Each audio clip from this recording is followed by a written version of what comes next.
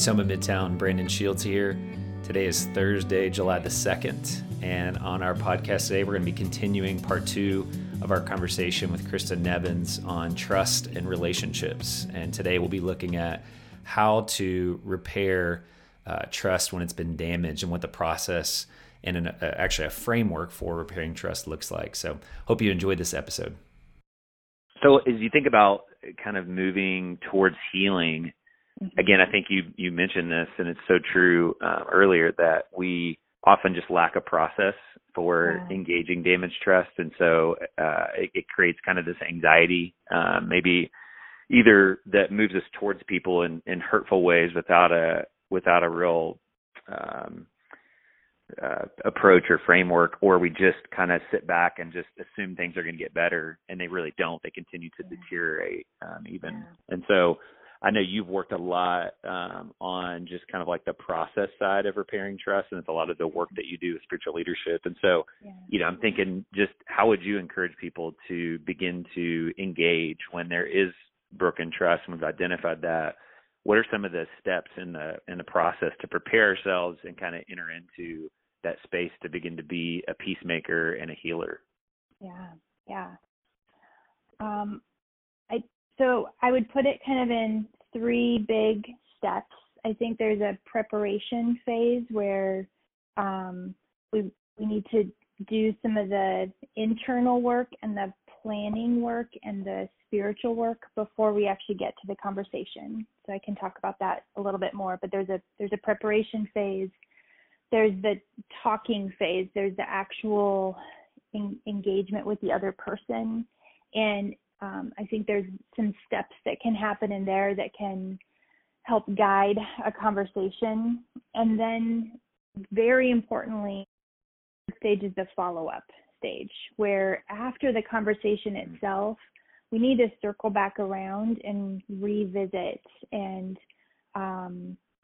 work on the actual rebuilding part, because the conversation itself is really just to sort out what's going on and talk about what could be different. But rebuilding the trust really happens in that third phase, which is the steps we take day after day to move toward, to demonstrate that our character and our competence again with each other. Yeah. I'd love to break those down. That's so good. I would love to just kind of take a few minutes in each one of those. What does preparation look like? What are some of the key aspects of talking through this? And then what does follow through look like for folks? So on the preparation side, as you think about kind of preparing yourself and preparing the other person for this conversation, and again, sometimes I know that you would encourage this. Sometimes we need to invite a third party into this if we don't have kind of a demonstrated track record of being able to do this well, or the relationship has reached a point where we can't really do it alone. There's a need to invite others in. But that preparation process, what does that look like? And earlier you mentioned spiritual practices and kind of integrating spiritual practices in. I assume that's all part of this preparation process. So what does it look like to kind of prepare yourself for a trust repair conversation? So I think some of the steps for this preparation is first figuring out the thing that you want to try to talk about with the other person. And often there's sort of like a cluster of events or encounters or situations. And so figuring out how would you narrow it down to just one thing. Because it can be overwhelming for the other person if you kind of bring a truckload of your grievances. Like, hey, we got to talk about the last 6 months, and so like, what's the thing that if you and the other person could talk through that you would be able to say, okay, we're on a path toward rebuilding trust. And so can you put some language to that? And again, this is a place where a trusted third party that's going to honor confidentiality. This isn't about gossip or about like getting people on my side, but how do you find someone that you trust that can help you discern that?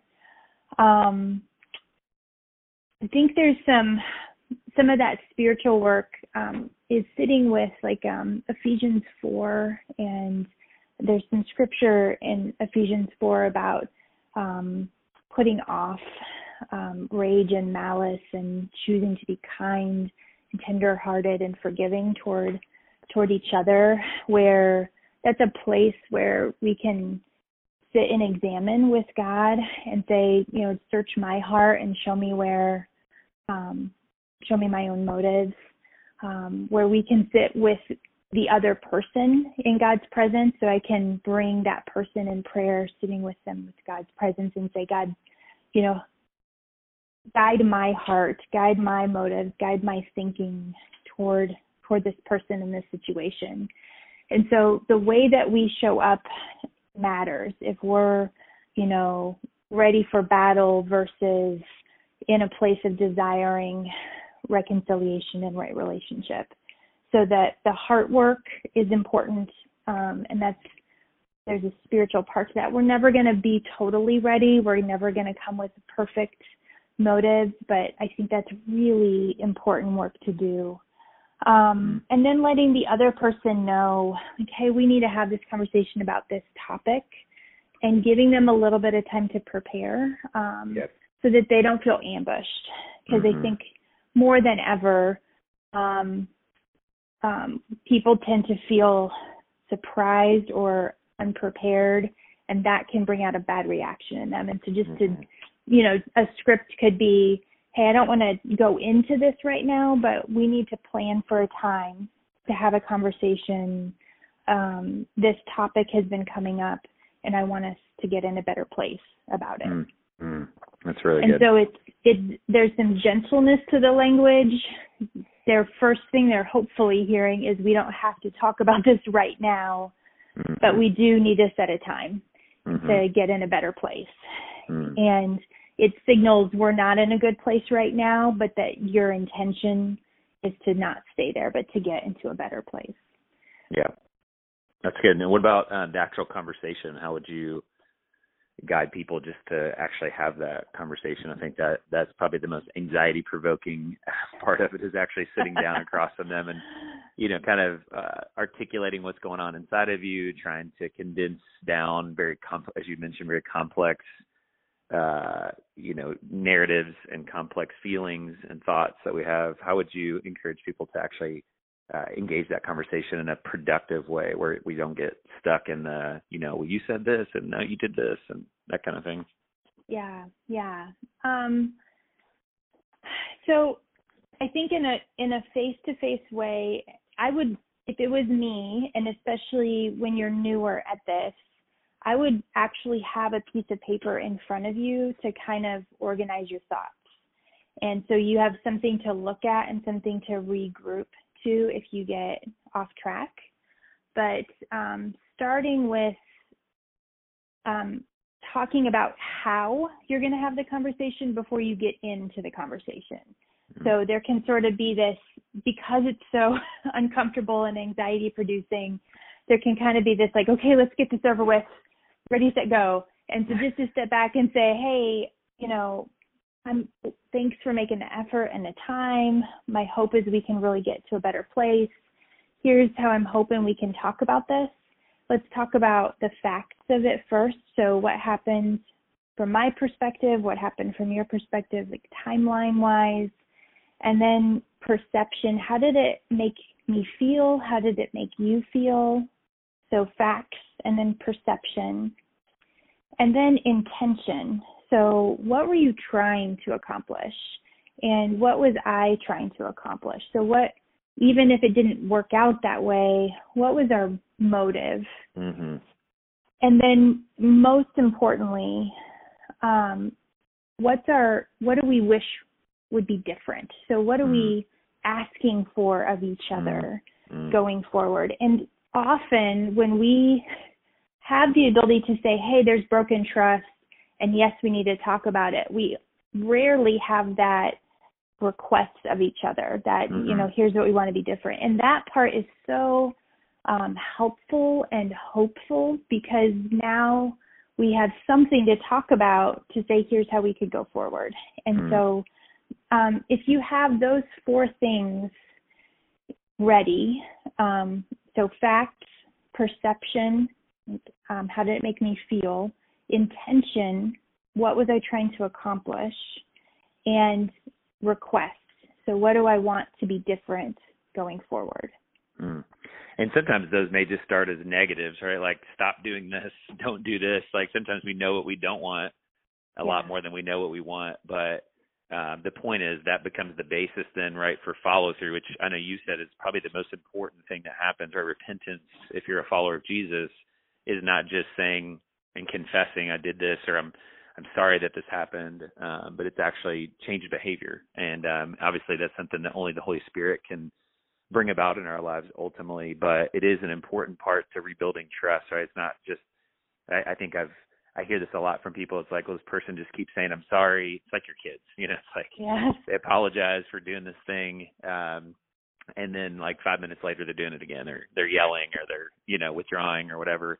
And it seems like that's an important piece to rebuilding trust is, I can trust that you're actually committed to changing behavior, or you're allowing God to heal this part of you so that the behavior gets changed.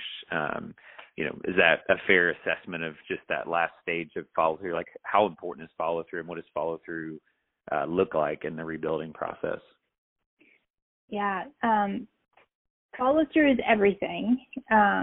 It is where trust actually gets rebuilt, because when you think about trust like a stack of blocks, it gets crashed down again, and we say it's not okay for it to be crashed down. Let's fix it, and we agree that we're both going to work on this together. Well, trust isn't rebuilt all at once. It's built block by block, stacked on top of each other over time. And so think about this so I have 3 teenagers, and so in parenting teenagers, it's just a matter of not if, but when trust will be damaged at some point, And I remember as a teenager, the worst thing my parents could say to me is, we don't trust you anymore. Mm-hmm. It was so devastating. And I felt so helpless of like, it's over. What do you do? They don't trust me. That's the end of the story. And so to be able to say to our teenagers, this is how you damage trust. Here's how it made us feel. What were you going for? What were you trying to do by doing this or not doing this? And let's talk together about a plan for rebuilding trust. So here's what we need to see from you. What can we do to support that or help that happen? And we're going to need to see that play out over time. And so to be able to say that to your kid, as a parent, it gives us a path to walk with them. And as a teenager, it gives them something they can do. They're not going to do it perfectly. We're not going to parent perfectly. But now we can talk about it, and that's the follow-up to say, and let's go for a walk in a couple days and talk about how you're doing with the rebuilding plan, Same thing, siblings, fighting with each other, to be able to help them and say, what do you wish your sister would have done or your brother would have done? Can you do that? And, yeah, okay. And then they have some point of reference to at least come back to. It's not going to be perfect, but that's the point, is it's the journey, not just the conversation. Yeah. And the reality is adults are not much different than teenagers. Right. And as you're saying, I'm like, wow, it's amazing how few of us learn those skills, even as children, as young adults. What does it look like to walk through, conflict, and to think about rebuilding trust in our core relationships? Like, it's probably a society-wide issue. If we're not learning these things in our families with our own parents and our own siblings, how do we expect people to be able to do that in government or, in areas of racial justice, those kinds of things? So I hear this, I'm like, man, we have so far to go. It's so basic and so like obvious once you start to talk about it, but it's common sense, as we say, is not always common practice. So this is really helpful, Kristen. So helpful just to have an approach, to have a framework, to have a process. I know that you, just to kind of wrap up here, I know that you work with a lot of businesses, you work with a lot of leaders, you work, with Christians a lot on these kinds of things.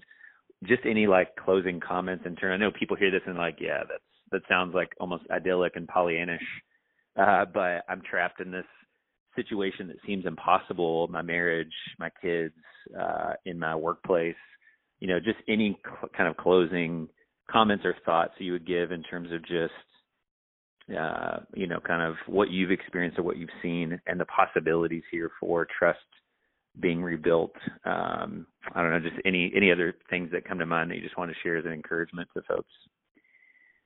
Yeah. I think this is hard work worth doing. You don't have to tackle everything at once. And so actually, I would say start with something smaller and easier. So don't go for the hardest, most complex issue first. Learn on a small topic. What it does is it can start to spark some hope for a different way of being. And sometimes the reason we get cynical and avoid this is we don't want to get hurt. We don't want to be disappointed.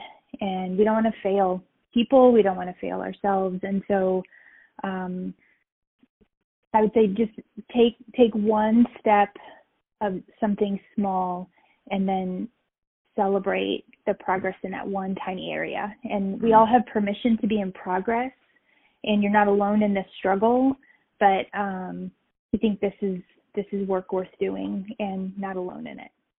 Absolutely.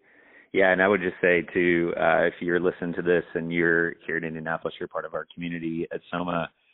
We've spent some time learning from Kristen on these things, and we definitely are still learning what it looks like to be a church that is actively cultivating a healthy approach to building and rebuilding trust and repairing trust when it's been broken. But we'd love to be a part of helping you work through that. If you're thinking about that and you're wrestling with something in your own life, we'd love for you to reach out to us, email us or whatever, and we'd love to enter in and just engage and help you move towards health and healing. And like Kristen said, we want to be a healing community, and so we would love to help you along in that process if you would trust us to do that. So Kristen, thank you again so much for being with us today. Really grateful for the work that you're doing.